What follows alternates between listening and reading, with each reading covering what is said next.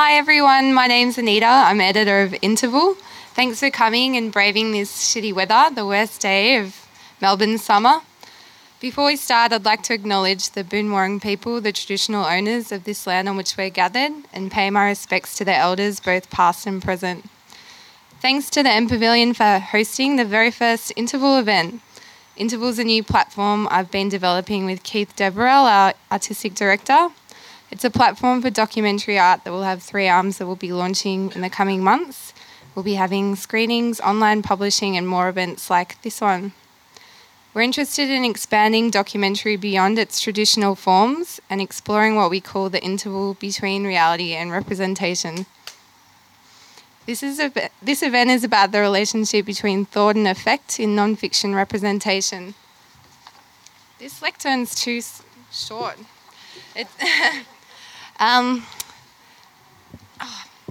Thanks, Gabrielle. It's about how we make meaning and also the voice we use to inscribe and interpret the world of images. It's also about power. To represent something is an act of power, sometimes of domination. When we represent things, it's important to look at ourselves and critique our own position in the circle of meaning and interpretation. I don't want to speak too long because I'm a terrible public speaker, which I think comes back to why I'm so interested in representation. As soon as people are watching me, I feel like I can't be myself. I'm very conscious of your gaze, and I guess I'm performing. This is one of the reasons why I thought it would be good to organise performance lectures for the first Interval event. I see documentary as performance, and I think we're collectively becoming more and more performative as we document, upload, and archive ourselves online. As we become more and more submerged in this strange mirror image of ourselves, I'm hoping that Interval can become a platform to poke holes in it. I think it's interesting to question whether the category of documentary is even useful anymore, and whether we can move to a time of post-documentary, a term that Keith uses. I think he's here somewhere. I'm still working that out. Anyway, I'd like to introduce these 3 amazing artists, Gabrielle de Vitry, Benjamin Lichtenstein, and Eugenia Lim. I'm not going to read out their bios, but I just want to mention a couple of things. I chose these artists because I think they have unique and also contrasting approaches in making and interpreting images. Eugenia works with video and performance and makes work that explores nationalism, identity, and power. When I approached Eugenia with the concept, I asked her if it sounded too sentimental, and she responded that she didn't think there's enough sentimentality in contemporary art. I was really happy to hear her say that because I'm interested in creating a dialogue with Interval that's very disarming and sincere, and I'm hoping these artists will help to set that tone. Ben's practice seems to be a natural extension of his personality. He's a conceptual artist without trying too hard to be. He works intuitively. He's a photographer who manipulates his images in the darkroom. He doesn't usually perform, but I've seen him make a wedding speech and make everyone cry, so really excited to see him perform tonight. Gabrielle wrote her thesis on the performance lecture, so she has a head start. She's interested in language and meaning and questioning the construction of indexical links, semiotics, and power, among other things. As you'll see shortly, Gabrielle has a lot to say, and she's been struggling to squeeze it into her time frame, so I'll let her get started. Enjoy.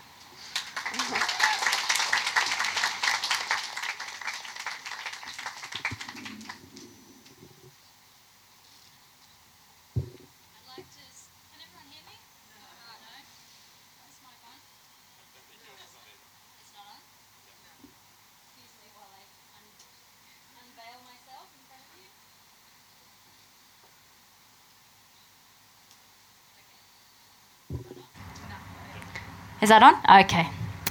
So I'd like to start by echoing Anita's acknowledgement of country and pay my respects to the custodians of this land, their elders past and present, and extend that respect to Indigenous Australians here tonight.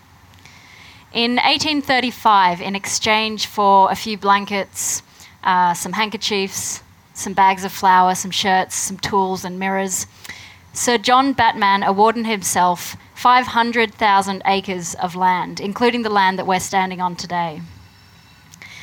Batman is often praised for being the only European to have negotiated a treaty with the Aboriginal custodians of the land, despite the fact that there are doubts whether the Kulin elders with whom he negotiated actually understood the exchange as a contractual transfer of land. Batman has also been described by his neighbour, the artist John Glover, as a rogue, thief, liar, cheat, a murderer of blacks, and the vilest man I have ever known. So when I acknowledge country, I acknowledge that sovereignty was never ceded. Not to Batman, after whom streets over there and parks all around Melbourne are named. Not to the Port Phillip Association, the association which backed Batman's expeditions, funded by Charles Swanston, after whom the street up there is named. And not to the Crown, to whom these gardens, more streets, and these monuments are dedicated. This is the opening. This pavilion, situated here on Aboriginal land, is like a series of umbrellas, semi-permanent umbrellas, which is convenient because, as Nietzsche once wrote, I've forgotten my umbrella. When I stand under an umbrella, do I understand the umbrella? In Old English, the oldest historical form of the English language, understanding was only one step of comprehension. The word developed from a spatial metaphor, whose idea it was that standing in a certain position allows the observer to get to know the properties of an object. Given that, though, I don't quite understand the underbit of understand. Because right now, I'm standing on, I'm standing before. If I step forward a bit, you could even say I'm standing among. But I'm not really standing under the thing that I'm trying to understand, or the thing that I'm trying to get you to understand. It doesn't do much good to our comprehension of things to stand under. I guess I stand under this ceiling, and so do you. Well, most of you, some of you are standing and the rest of you are sitting, but in the sense that you're present, you're existing, you're constant, you are standing. And the first step to eliciting one another's sympathy, one another's understanding, is to be close to each other, to be in the vicinity of each other, literally. And so we must all understand this non-metaphorical roof, the ceiling of this pavilion which shelters us. And under these circumstances, we can begin to understand the use of under in understand. How many times has a speaker denounced the hierarchical nature of the lecture format, of the imbalanced teacher-student relationship, of the division between performer and audience in the theatre of pedagogy, only to embrace their position as the holder and deliverer of knowledge and proceed to impart their knowledge on a seated sea of quiet vessels waiting to be filled. In West Saxon Old English, a dialect of the oldest historical form of the English language, the word understandan coexisted with two other words. The first one, forstandan, for meaning in front of, and standan meaning to stand. This to me appears to be a more accurate spatial description of how institutional learning takes place today. It described everything that standing in front of could entail. It simultaneously meant to protect or defend, to help, to resist, to oppose, to benefit, to signify, or to be equal to. And at the same time, the word undergeten existed. Under meaning amongst, and geten meaning to get. Undergeten meant to appreciate, to realise, or to apprehend. Things that can only really be achieved in proximity. So the idea of getting amongst it and standing in front of it was synonymous with the idea of understanding. In English now, under means under. It very rarely means anything else. In German, however, unter is often used even today to mean among or between, like unter uns, between us or among ourselves. And yet the word today in German for understand is not unterstehen. It's not vorstehen, which would relate to vorstanden, but it's verstehen. Now, stehen is understood as standing, stand, but ver is a very interesting, quite slippery verbal prefix. Ver is used to denote transition, often into a negative state. It's used in words like verlassen, to abandon, verlieren, to lose, vergessen, to forget, and verderben, to go bad. So all things that are transitioning into a negative state. So what is it doing in verstehen? What's it got to do with understanding?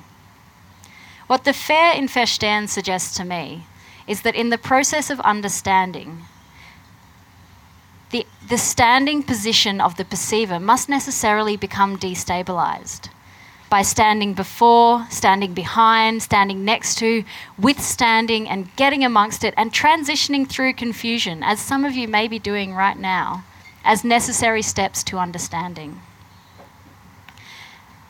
And more literally, in German, Unterstand means a shelter or a refuge.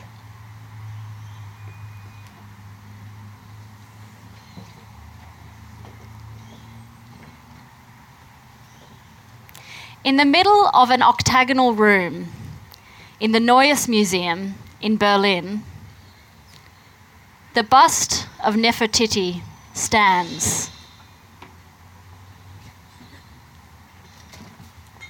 So look out that way. She's protected in a glass refuge. It's the only piece in the entire museum to be granted a room to itself.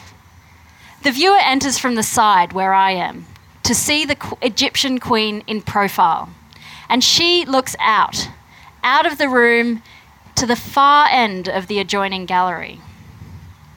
Now, the museum claims that she is alone, and at first she appears to be alone, and yet she isn't. She is accompanied by one other sculpture. A crude, oversized bronze bust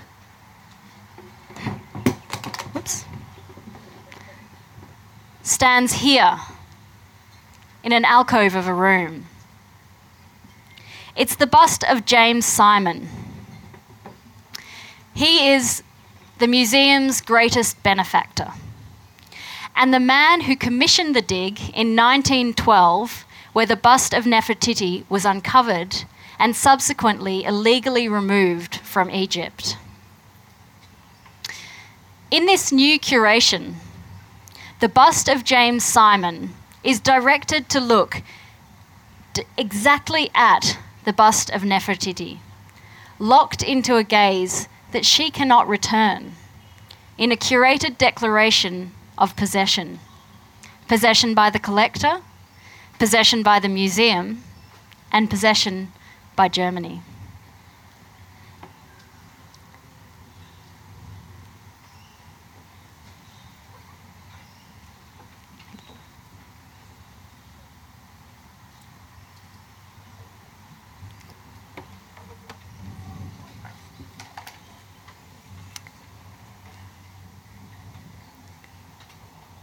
In this same museum, almost all of the other Egyptian sculptures have their noses chopped off. While a likely explanation is that the protrusion of the nose makes it susceptible to damage, it can be seen on sculptures where the fingers and toes are still perfectly intact, and where the nose is clearly protected by other elements of the sculpture, such as this one, hiding behind a tablet.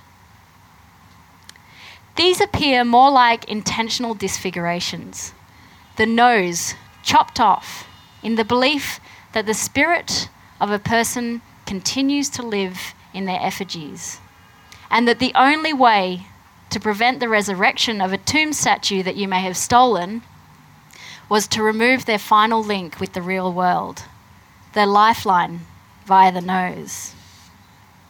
So with their mouths closed and their noses chopped off, they could no longer breathe, no longer talk, no longer kiss, no longer see their souls rise out in front of them as they smoke. The Egyptians, however, were adept at a different kind of transference. Letters were invented so that we may be able to converse, even with the absent. They were signs of sounds, and these in turn were signs of things we think. Books are the way the dead talk to the living. When written language first spread around the world, some people feared that the reader may become possessed by the writer. People were suspicious of the stealthy way in which the words of the writer could silently slip into the mind of the reader. And so to avoid becoming possessed, they would get a slave or a subordinate to read the text aloud on their behalf. But language wasn't always that easy to read.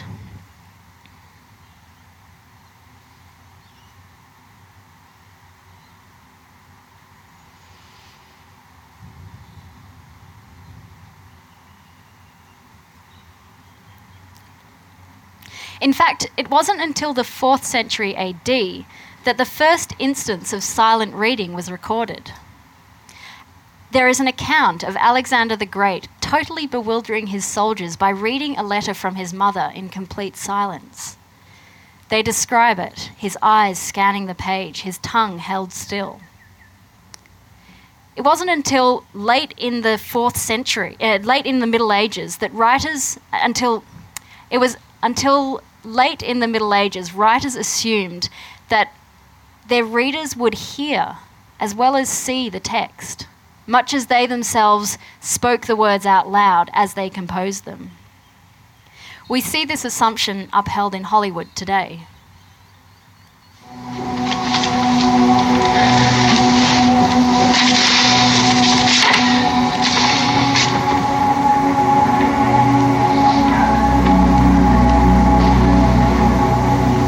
My dearest Brian, a guy like me looks in the mirror.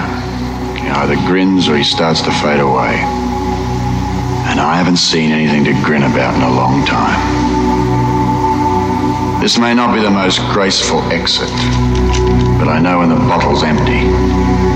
But the only thing I'm really going to miss is the conversations we had going. At least I get the last word, even if I had to mail it in. Coughlin's Law. Bury the dead, they stink up the joint. As for the rest of Coughlin's laws, ignore them. The guy was always full of shit. But I guess you knew that already.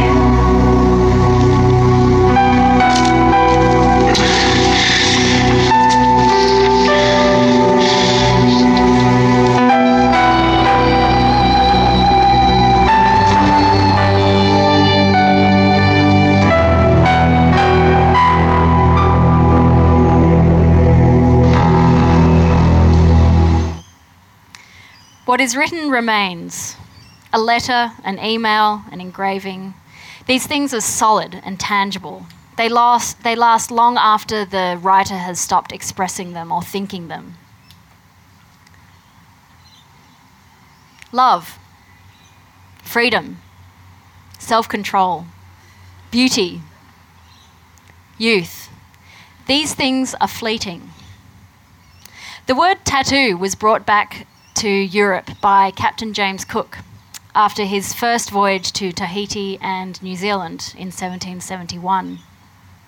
Australia paid tribute to Captain James Cook and to his discovery of the word tattoo when it purchased, dismantled and shipped Cook's Cottage from England to Melbourne.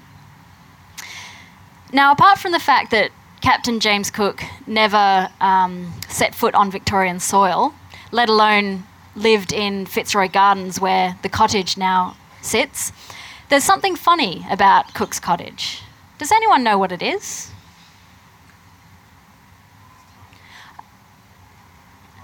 It's tiny.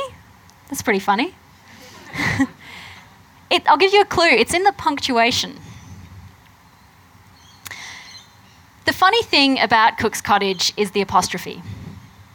It reveals that this house originally claimed to be the birthplace and home of Captain James Cook is nothing of the sort. The stone over the doorway reveals that it was built in 1755. When James Cook was 27 years old, and long after he had left home. It's not known, in fact, whether James Cook even saw the house, which was inhabited by his parents, let alone set foot in it.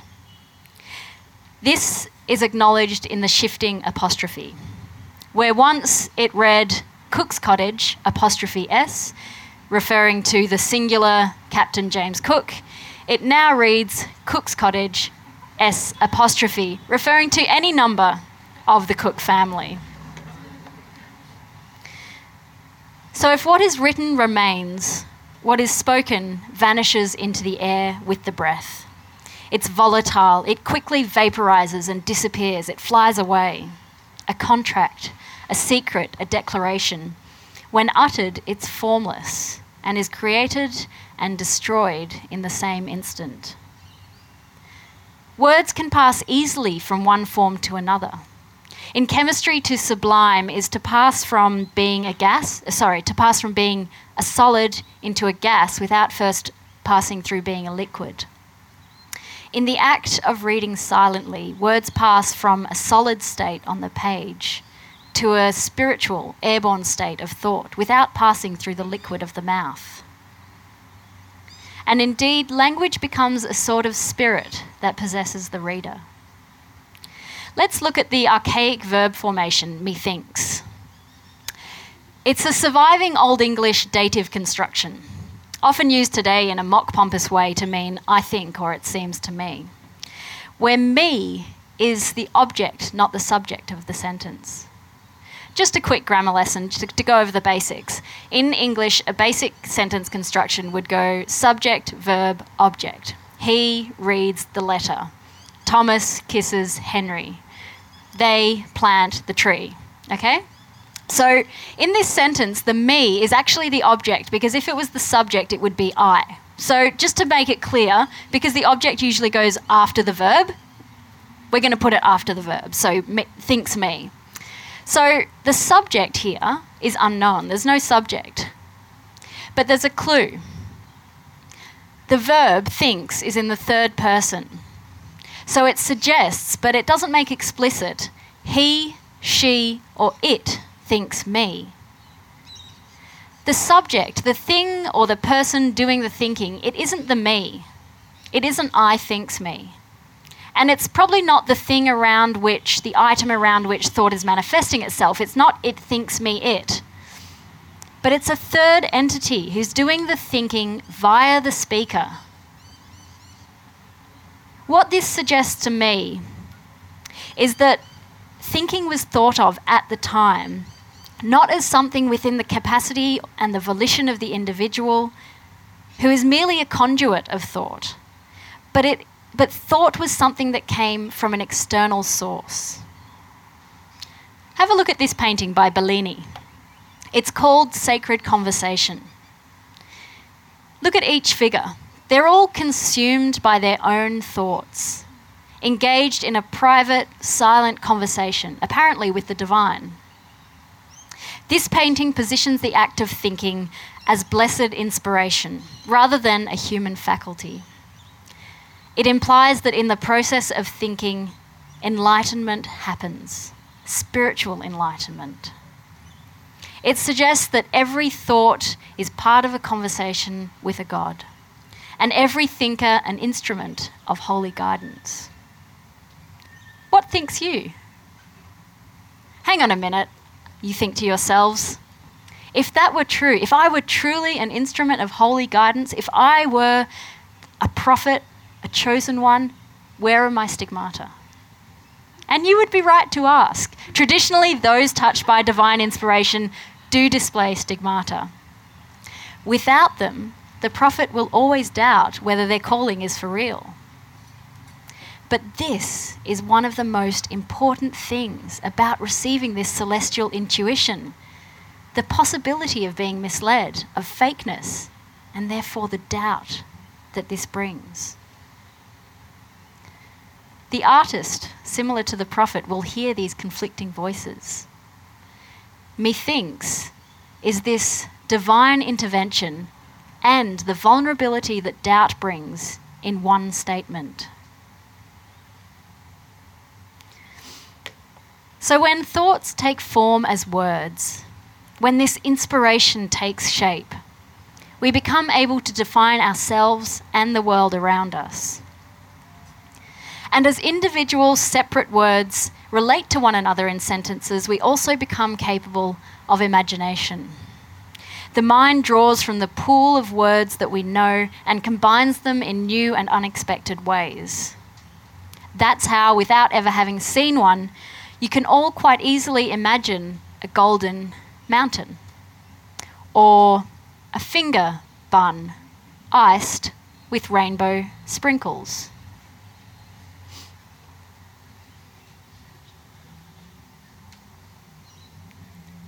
Did it look anything like this?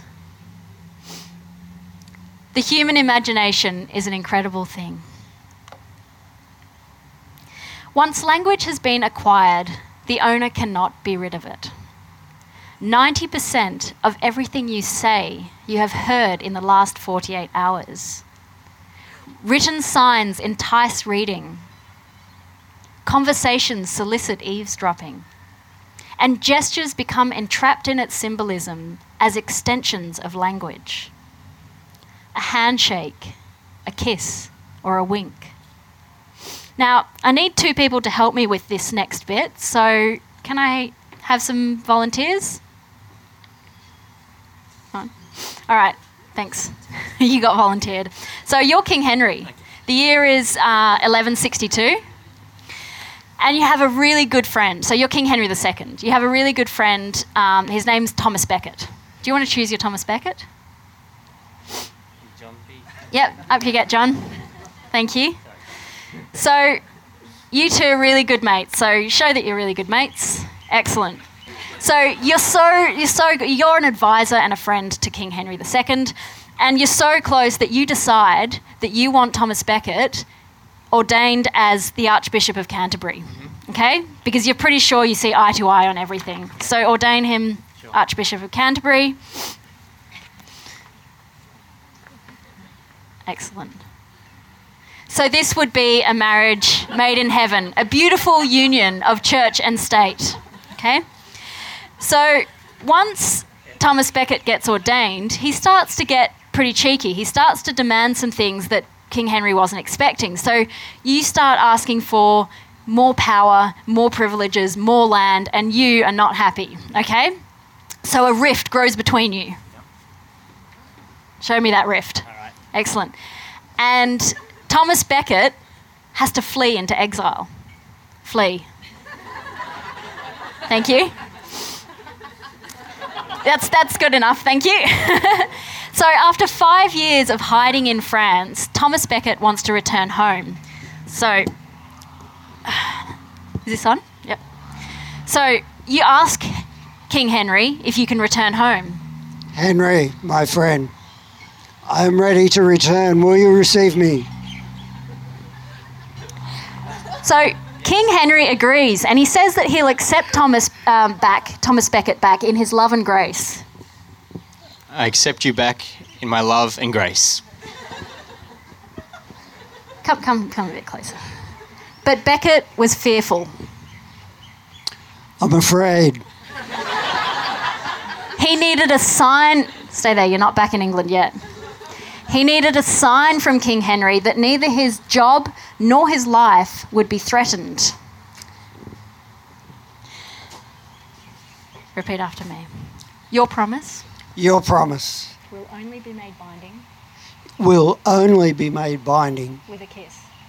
with a kiss On the lips. on the lips. But King Henry refused. Repeat after me. Yep. Earlier on, In a fit of rage, I swore a solemn oath to myself I swore a solemn oath to myself never to give the kiss never to give the kiss to Thomas Becket again. to Thomas Becket again. What to do? The Pope even intervened. He was like, come on, King Henry, give him the kiss, just do it. King Henry offered the kiss from his own son, but Thomas Becket wanted the kiss from King Henry himself. He was also really keen to return home, and seeing as King Henry wouldn't back down, he decided to do so without the security of the kiss. Come home. And what a mistake that was. Only a few days afterwards, he got up to his same antics, and King Henry, really pissed off, said, "Will no one rid me of this troublesome priest?" Will no one rid me of this troublesome priest? Without the security of the kiss, 4 of the king's knights, overhearing what King Henry said, decided to act on this rhetorical question and visited... Oh, you've beheaded yourself in advance. Visited Thomas Becket in his church, slicing off the top of his head and spreading his brains on the church floor. Thank you. Give them a round of applause.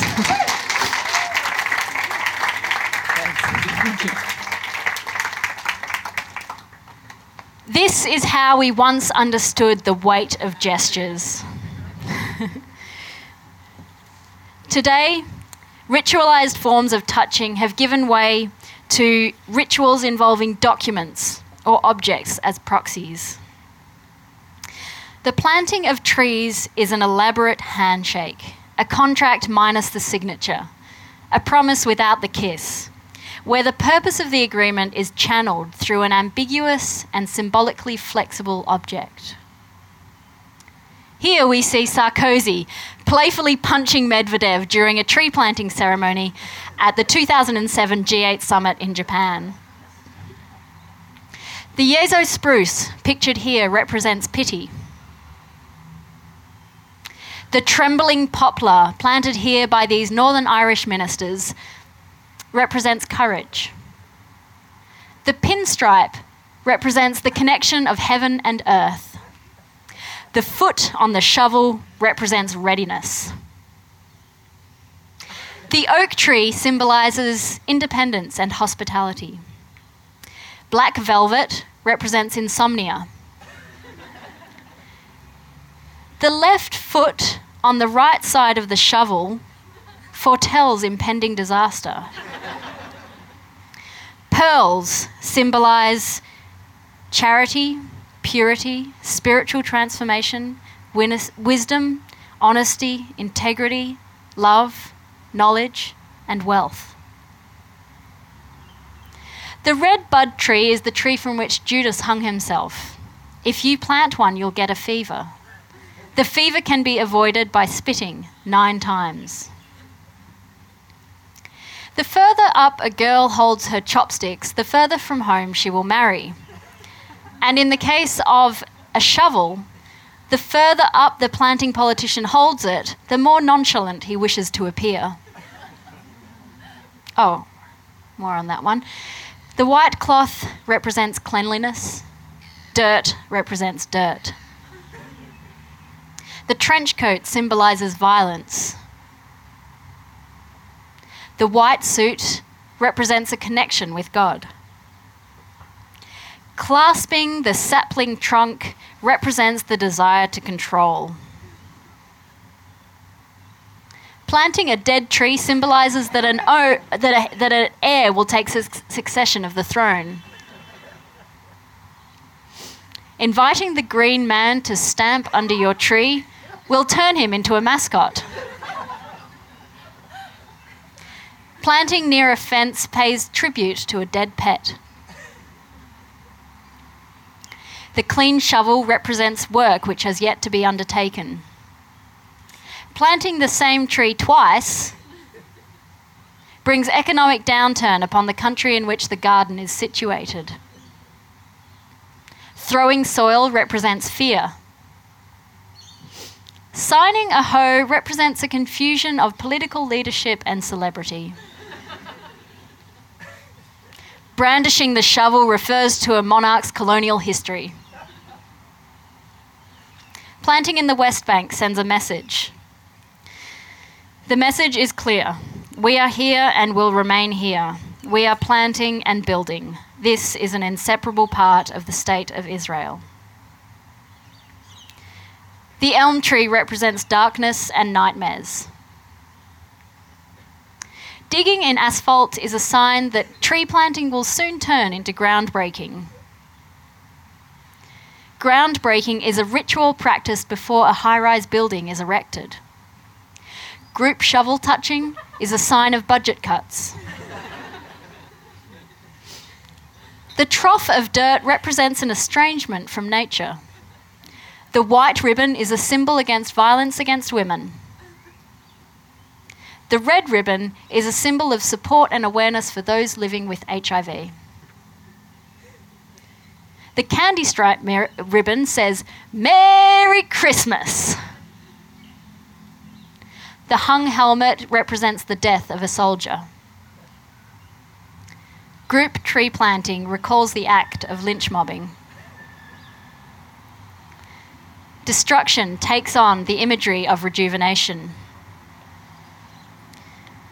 As a teenager, Nick Cave stole a sapling tree from the Botanical Gardens just over there, about 150 metres away. He carried it via public transport and planted it in his mother's garden in St Kilda. It was an apology for a misdeed. Ironically, 37 years later, the now famous musician was invited to plant a commemorative lime tree in the very same Botanical Gardens.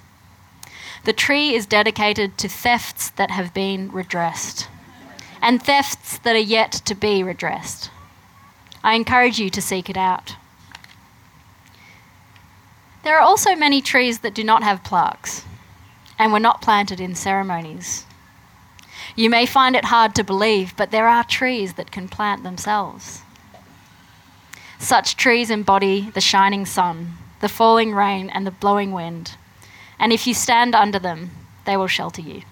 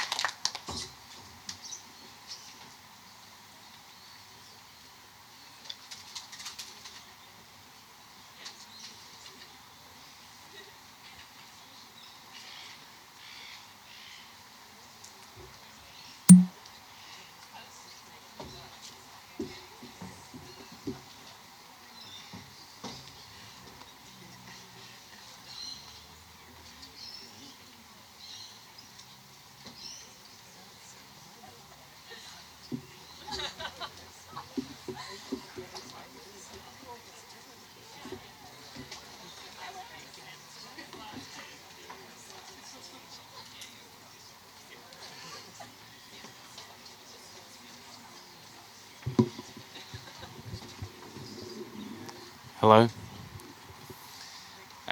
Thank you, Gabrielle, for that beautiful presentation.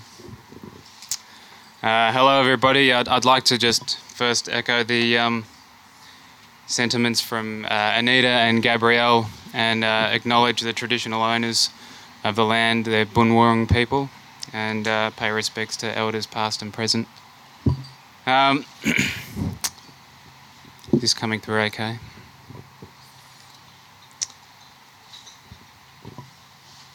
Just be yourself.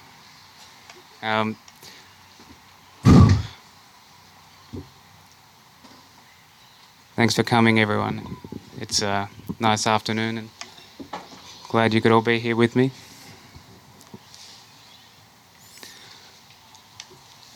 Most everything I know about being a human has come from my mum.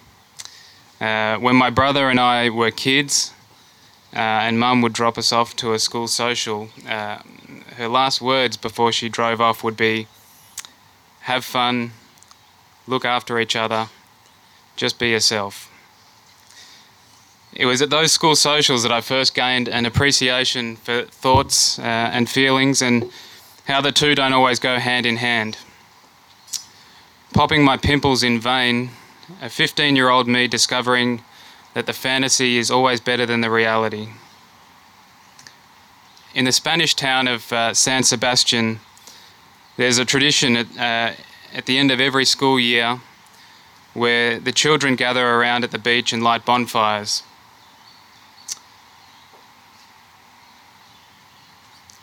They gather around the flames and throw in their school books from the past year, burning them in a bizarre ritual of breaking free from the shackles of homework and examinations. As an Australian, I've found the practice strange, mainly because if it were done here in December, half the country would be on fire. So.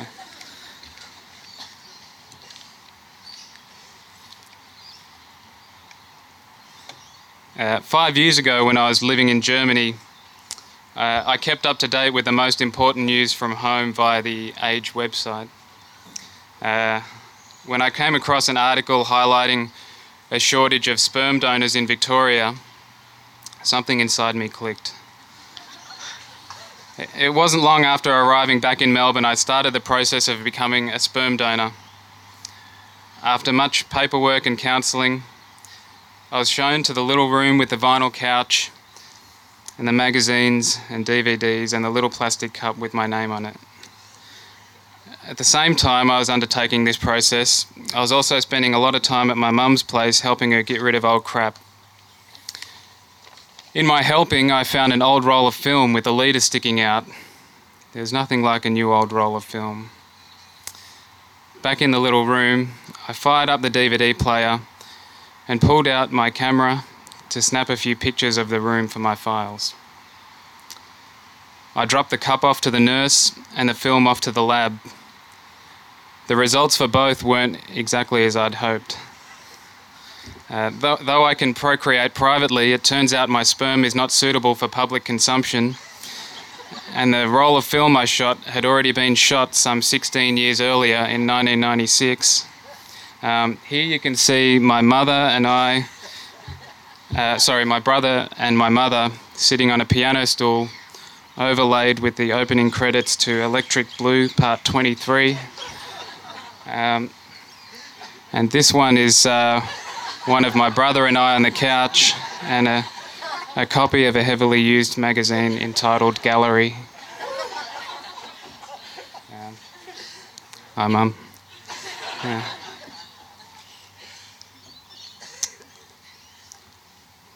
Sometimes life gives you problems, and sometimes your solutions to those problems create brand new problems you hadn't even thought of.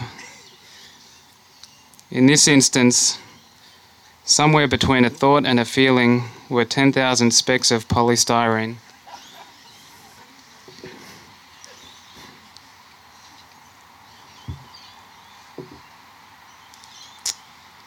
It was in this very basin, in 2007, I learned a valuable lesson that I carry with me to this day. Heavily clogged with hair, the drain was in desperate need of cleaning. I poured about half a bottle's worth of lighter fluid down the drain with a view to drench the hair down there in flammable liquid. I then lit it, hoping the ensuing inferno would burn the obstruction away, and I would be on my way to collect the due thanks and praise from my housemate. The plan didn't work.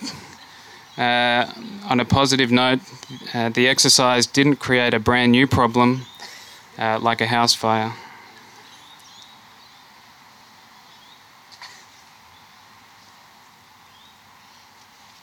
This is a picture of me eating paint.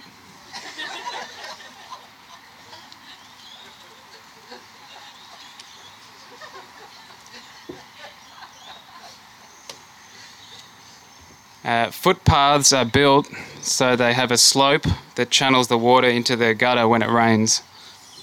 Motorcycles with a kickstand are built so the bike will lean safely to the side on which the kickstand is housed, just like this. When you park a motorcycle with its kickstand competing against the angle of the slope of a footpath, problems can arise. One such problem arose in early July 2014. I was atop the motorbike when the competing angles were competing too much, and the bike passed its tipping point and headed straight for the gutter. Still straddling the bike, I thought it was a good idea to widen my stance, allowing the bike to fall safely within the triangle between my left and right legs and the ground, like this. The 150 kilogram machine didn't do exactly what I had planned, instead landing with the end of the handlebar onto my fourth toe on my right foot. It had now become my problem. With my foot modelling days now behind me, the focus was on recovery. I'd like to take this opportunity to publicly thank Amelia Borg and Chin Lim for taking me to the hospital, my girlfriend Sheena for bringing food from Stalactites to the hospital, St Vincent's in Fitzroy, and the light green coloured plastic card that lives in my wallet.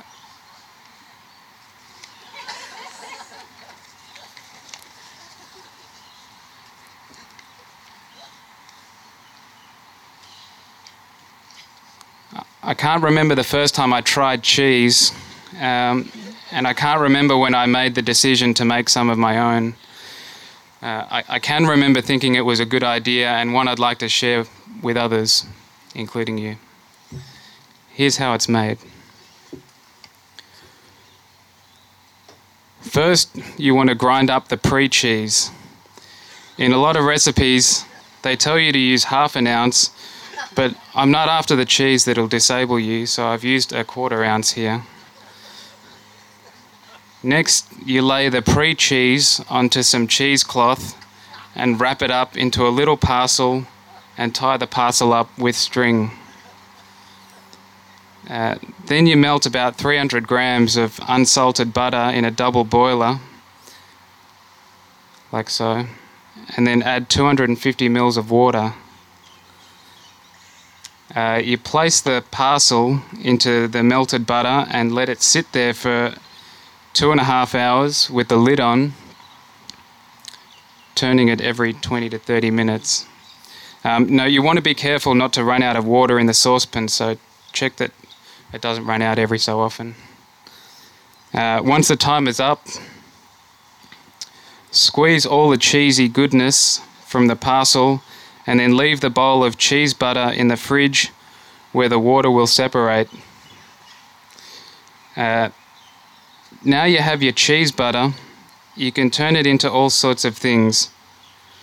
I've decided to make some cheese brownies using the Donna Hay family recipe. And then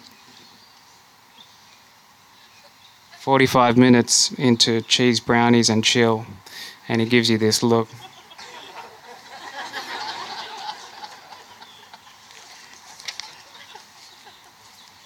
Enjoy cheese safely, please. Sometimes I'm so overjoyed with the smallest achievements, like digging a trench around my tent on a weekend when it doesn't stop raining.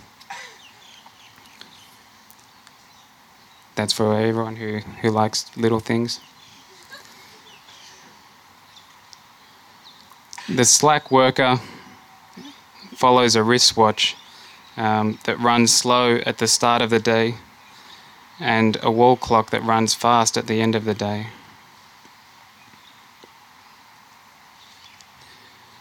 These next pictures have no accompanying words, so I'll sit and watch with you.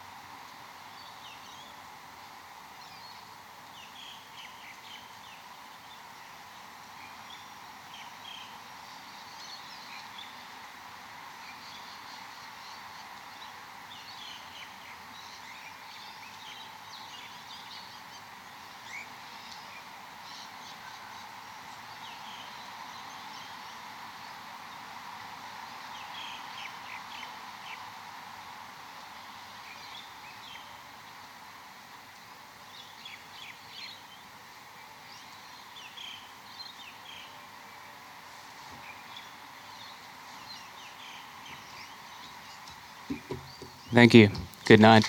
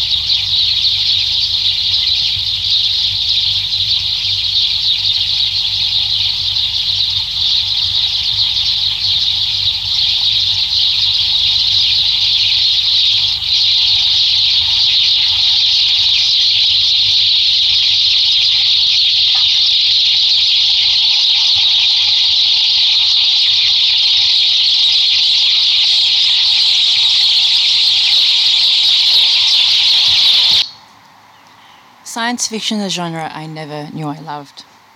After all, isn't it just robots, aliens, spacesuits, and end of days? Yet through it, at least through its screen, I've seen other worlds.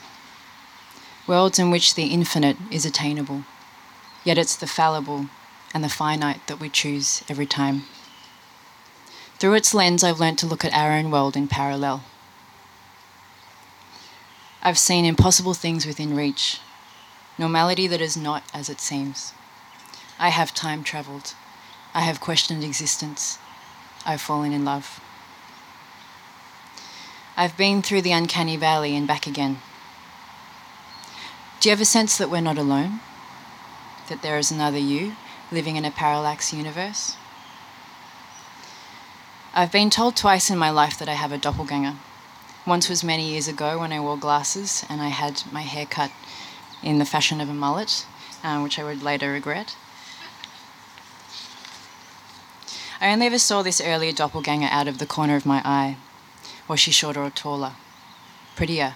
More evolved? I never dared to look too close for fear of what I might recognise, so I could never verify if indeed she was my doppelganger. The other time in my life was 4 months ago, at a cafe around the corner from my then place of work.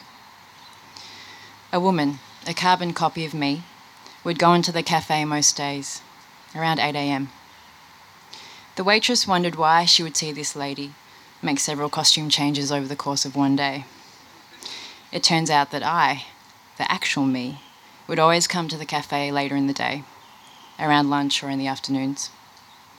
Finally, after some confused exchanges, the waitress realised that we're in fact two separate beings.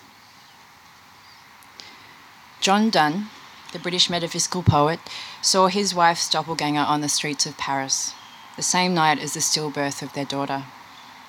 He recounted this to his friend Robert. "I've seen a dreadful vision since I saw you. I have seen my dear wife pass twice by me, through this room, with her hair hanging about her shoulders and a dead child in her arms. I cannot be surer that I now live than that I have not slept since I saw you, and am as sure that at her second appearing, she stopped, looked me in the face, and vanished." Donne would go on to write these immortal words 10 years later. "No man is an island, entire of itself.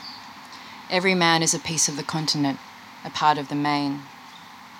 Any man's death diminishes me, because I am involved in mankind, and therefore never send to know for whom the bell tolls. It tolls for thee." On the 9th of July, 1975, the Dutch artist Bastiaan Adder set off across the Atlantic in a 4-metre-long sailing boat, named the Ocean Wave. Atta's was the smallest craft in history to attempt such a crossing. A solo performance on and for the high seas, the work was titled In Search of the Miraculous. Over his 33 years, Atta himself didn't much care to talk about his work, perhaps a good sign.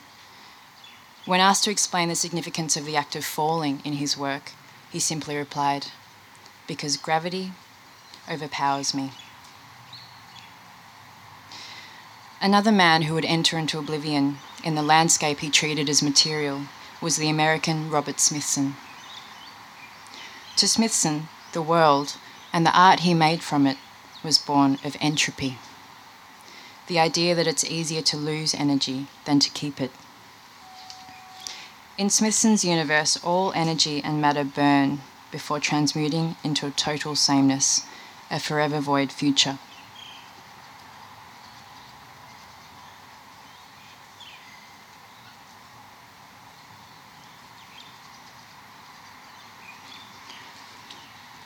While he became a central fugal force in downtown New York of the 60s and early 70s, Smithson was a Jersey boy. He grew up in Passaic, a small town founded by Dutch traders in the 1600s. 300 years later, Passaic would see the foundation of a small experimental TV station called W2XCD. It would begin transmissions in 1931, making Passaic the birthplace of television. Writing, photography and walking were of equal importance to Smithson, who used these gestures to inform his monuments of one kind or another. In 1967, he caught the number 30 bus from the Port Authority in New York, bound for his birthplace. Zipping down the highway, Smithson read the pulp sci-fi novel Earthworks by Brian W. Aldiss, about a future in which humans manufacture artificial soil. In a twist of fate or a fitting coincidence, Smithson's own manufactured landscapes would become known as earthworks. Smithson began to walk, to tour what he called the monuments of Passaic, New Jersey. "Beauty is in the eye of the beholder," he said. "There's nothing natural about the Museum of Natural History. Nature is simply another 18th and 19th century fiction." Smithson loved the anti-pastoral, the vacant, the post-industrial.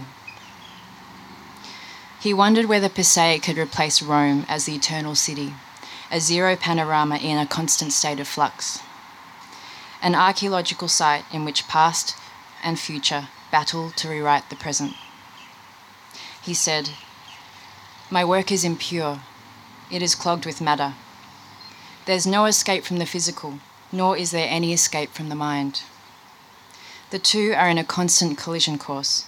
You might say that my work is like an artistic disaster, a quiet catastrophe of mind and matter." Smithson saw entropy as both decay and life force, a necessary transformation of society and culture, the architecture of entropy, of ruins in reverse. On the 20th of July 1973, Smithson died in a plane crash. He was scouting for sites for a new earthwork in Amarillo, Texas. Just like Atta and so many men and some women before, Smithson would be survived by his art. His life would come to be defined by it. His central work, Spiral Jetty, is a 460-metre coil of mud, salt crystals, basalt rocks and water on the northeastern shore of the Great Salt Lake in Utah. The work disappears or reappears in times of rain or drought. It was once hidden underwater for 30 years. What was once black basalt against blood-red water has turned white and rose pink with shifting time and climates. Some wish to preserve the jetty, to return it to its original colour and conditions. But knowing what we know about Smithson and his entropy, perhaps Spiral Jetty should be allowed its own lifespan, its own passage of time. Smithson was attracted to the non-site, to the ruin in reverse. What would he have made of 21st century Dubai, one of the world's largest and most intense building sites? The city is under construction 24 hours a day, 365 days a year, pausing only for Friday prayers. If history is read through geology, through the layering of time, sediment, and architecture, what can we learn from a constructed landscape, from an entirely constructed culture? Smithson saw Passaic as a zero panorama. Dubai sees itself as a city from zero, a city without a past. Built from the ground up, devouring sky, desert, and sea. A city without remorse. Borges once wrote, "I saw all the mirrors in the planet and none reflected me." The writer Shimon Bashar says that if you stand on Sheikh Zayed Road in downtown Dubai, all you see is an endless lineup of multicoloured mirror glass skyscrapers, a city reflecting its own reflections ad infinitum. Mirror glass is what architecture becomes when it wants to say something, but it doesn't know what. Is there a more potent image of emptiness? In Dubai, fantasies become concrete reality. The city boasts the world's tallest skyscraper, the largest marina, the biggest motorway intersection and the world's largest mall. Perhaps it's already broken the world record as the site of the most world records. Natural climate is no barrier to artificial ecologies. In winter, Dubai averages 29 degrees Celsius. In summer, it heats up to 45. Yet, through the wonders of modern engineering and technocratic vision, Dubai has a rotating mountain that remains snow-capped all year round, and a water world, an irrigated greenbelt, and an artificial river. As Bashar notes, it's the logic of air conditioning and heating extended and amplified into a magic that can conjure up every ecology humans have ever coveted.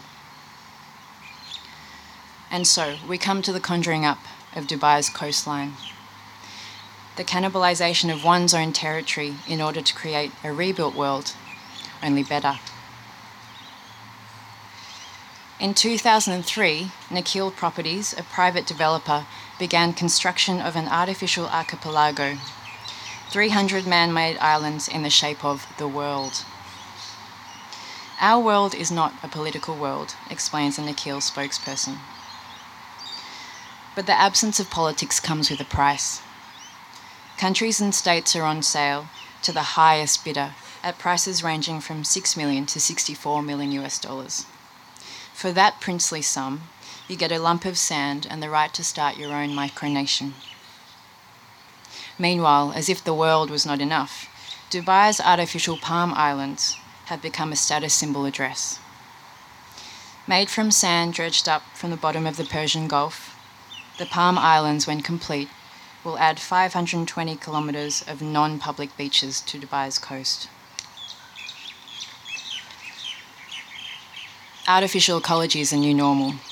Coastal erosion, altered wave patterns, the loss of wildlife, and decreased sunlight to seashore vegetation are just some of the fallout associated with the authentic production of the new. Imagine for a moment the doomed Smithson and Ada are still with us. A speck on a satellite map, we find Ada on the English island of the world, bearded, half-crazed, singing sea shanties, and constantly falling under the weight of decades upon decades of gravity. Without camera or audience, he has continued to perform for 40 years after his death, with only the sea in mind. Smithson, on the other hand, sees Dubai's artificial islands as his greatest conceptual challenge. He calls in his own engineers, cranes and diggers, with the purpose of connecting all of Dubai's man-made coastline into the one singular and almost infinite jetty. This work will be eternal, all-consuming, never-ending. He recognises it as his ultimate monument, one man's attempt at the Nazca lines. Perhaps that final glimpse of brilliance before the whole world implodes into entropic sameness, the forever void of his imagination.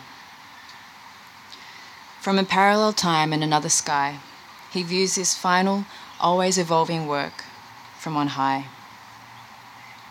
In resculpting the landscape in sand, and reclaiming Dubai's ecology in the name of entropy rather than immortality, he knows that he was right all along. Nature and culture are one and the same. Meanwhile, in a parallel sea, China is building islands too. I've never been to China, yet I'm forever bound by appearance skin deep to this unknown motherland. The 9-dash line, spider marks on a map drawn up at the close of World War II, show the contested waters of the South China Sea. In 1947, China claimed the Parasols, Pratas and Spratly Islands from a defeated Japan.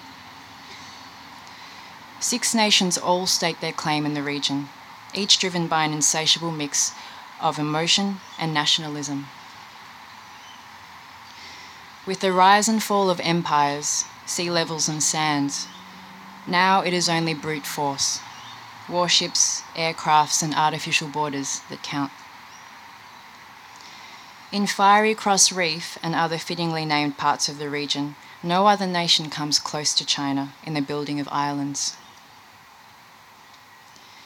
800 kilometres away from the landmass of the Middle Kingdom, China now presides over a great wall of sand. Living as I do on an island, far away in mind, spirit and outlook from my ancestors, I nonetheless come to recognise my own need to claim territory. So, I make islands now too, of a kind, interior states made of synthetic gold. To build is to mark space, to decide who to keep in and who to keep out. Now I carry the means to make shelter and new nations wherever I go.